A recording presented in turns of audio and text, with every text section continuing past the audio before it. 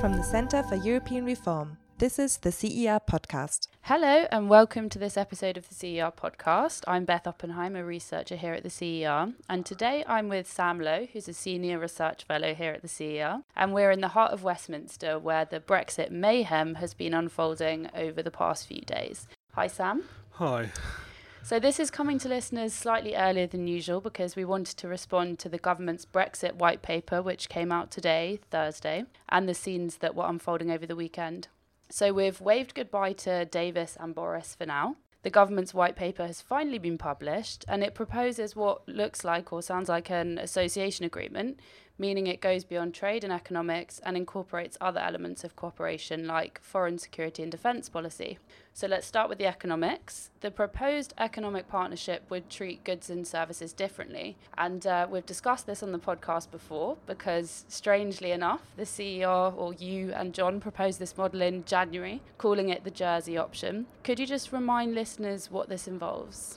So essentially, what the government has proposed is that the UK remains in the single market for goods and in a customs union. The government calls this something else because it's specifically saying it wants to be in a customs union with the ability to also run a dual tariff regime at the border so that the UK can strike its own free trade agreements. So if, for example, a product was destined for the UK, it would be levied with the UK's import tariff, whatever level that is. But if the product was destined for the EU, eventually the tariff would be levied at the EU rate. There's some difference there and possibility to diverge in future. But importantly, in the paper, it says that this is something that will happen once the systems come into place. So in the short to medium term, we're talking single market for goods and customs union, which would allow goods trade between the UK and the EU27 to continue as it does now. It would allow UK manufacturers that are component parts of pan-European supply chains to stay there. There would be no need for checks at the border. There would be no need for inspections on the basis of safety or the like. So it would keep goods flowing as they do now. However, on services, we would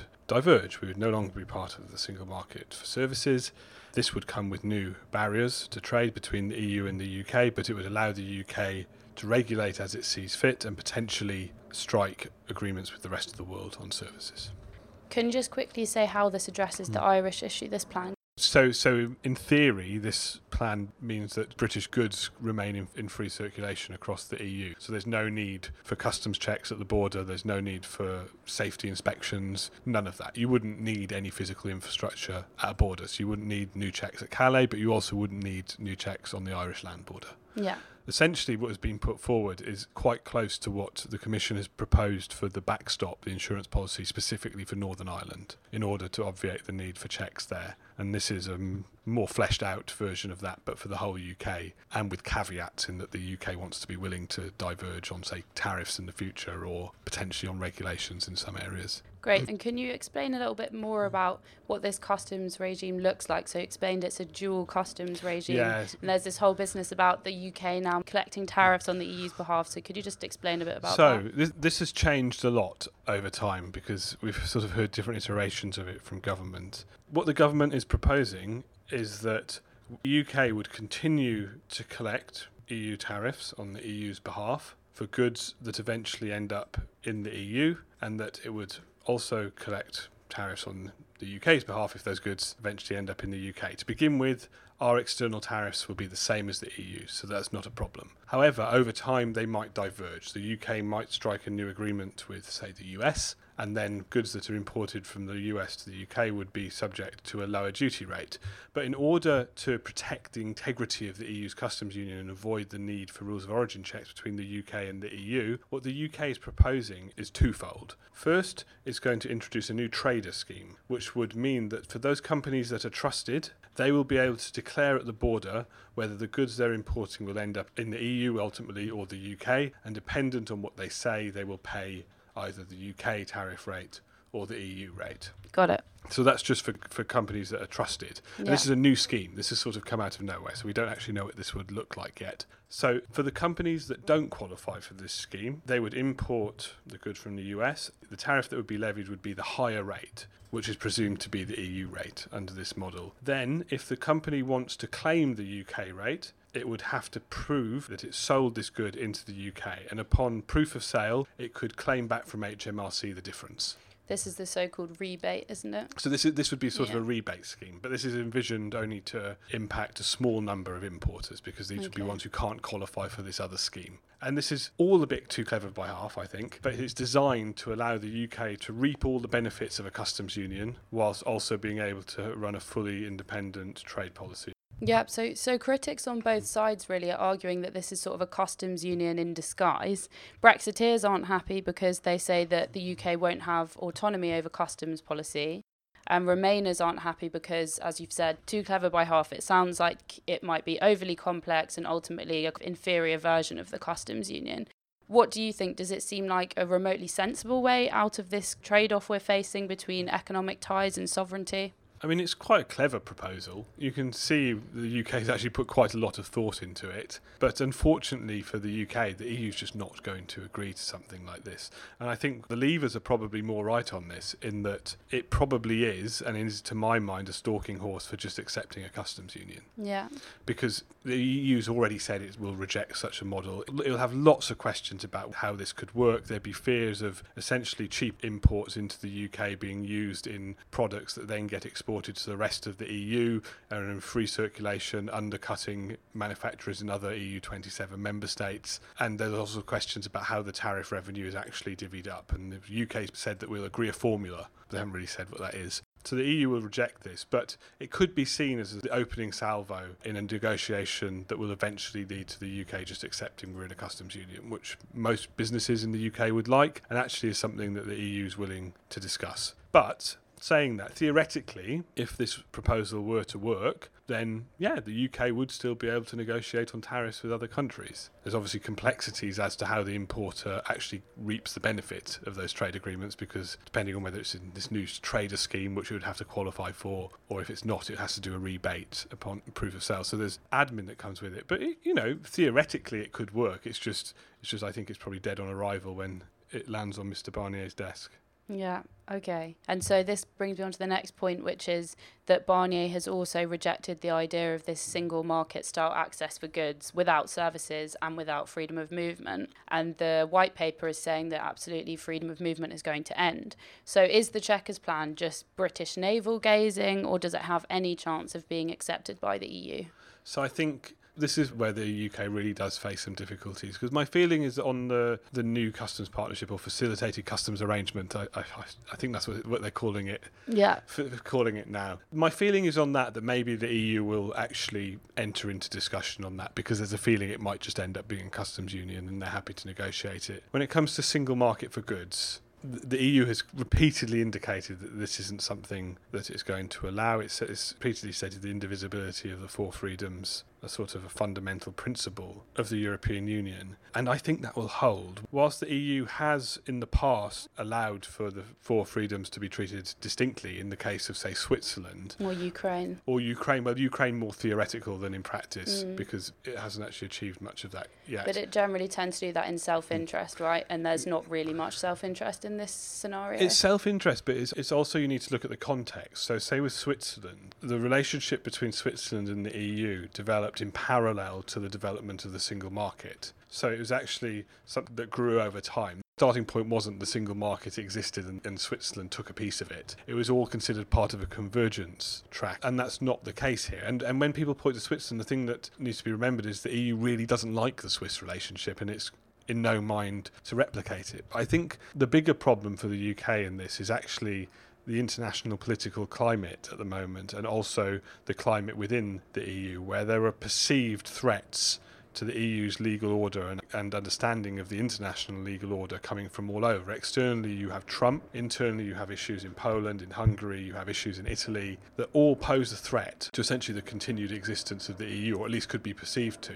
And in that moment, and in this moment, it becomes quite difficult for the EU to accept an agreement that would fundamentally challenge this understanding, or to grant the UK an agreement that actually says our stated principles aren't all that. We're not really that bound by them. And beyond that, there's also an issue whereby politicians in, say, France, so say Macron, could look at this arrangement and worry that actually single market for goods, not services, customs union, that's something that Eurosceptics in their own country might seize upon and say, look, we could have an arrangement that sorts out manufacturing, it'd be fine, the economic hit wouldn't be so bad, and we could actually, seek that as a reason to justify sort of moving away from the EU. And I just don't think that's something that the EU can allow, but neither could, say, Macron in France. And what about the argument that the UK economy is going to be punished quite severely by no longer having the access to services that it once did? I think the UK economy is 80% comprised of services. Will that have any traction, or do you think this is just a really fundamental principle that the EU just is not going to budge on? I think, it has traction insofar as the UK still being punished, so great if that's what you want to achieve, but I'm not sure that's necessarily what the EU is hoping to achieve. It would no longer look so appealing to Eurosceptics. Yeah, it no longer looks so appealing, maybe, but then services are quite intangible. People find it hard to comprehend what it means to them and their lives, especially when it comes to services traded across borders. I think it's more fundamental, and I think especially if the UK isn't willing to budge on freedom of movement, there is no way the EU can offer this deal to the UK, because if the UK doesn't budge on freedom of movement and was granted this deal, it would actually create problems between, say, the EU and Switzerland, because this agreement would look similar to the Swiss agreement, but the Swiss are required to have freedom of movement, something that is occasionally controversial within Switzerland. And the Swiss could then quite legitimately say, well, we want the same thing. And then the external relations of the EU start to unravel as well. And the gestures towards some degree of preference for EU nationals in this white paper, is that going to go far enough or not?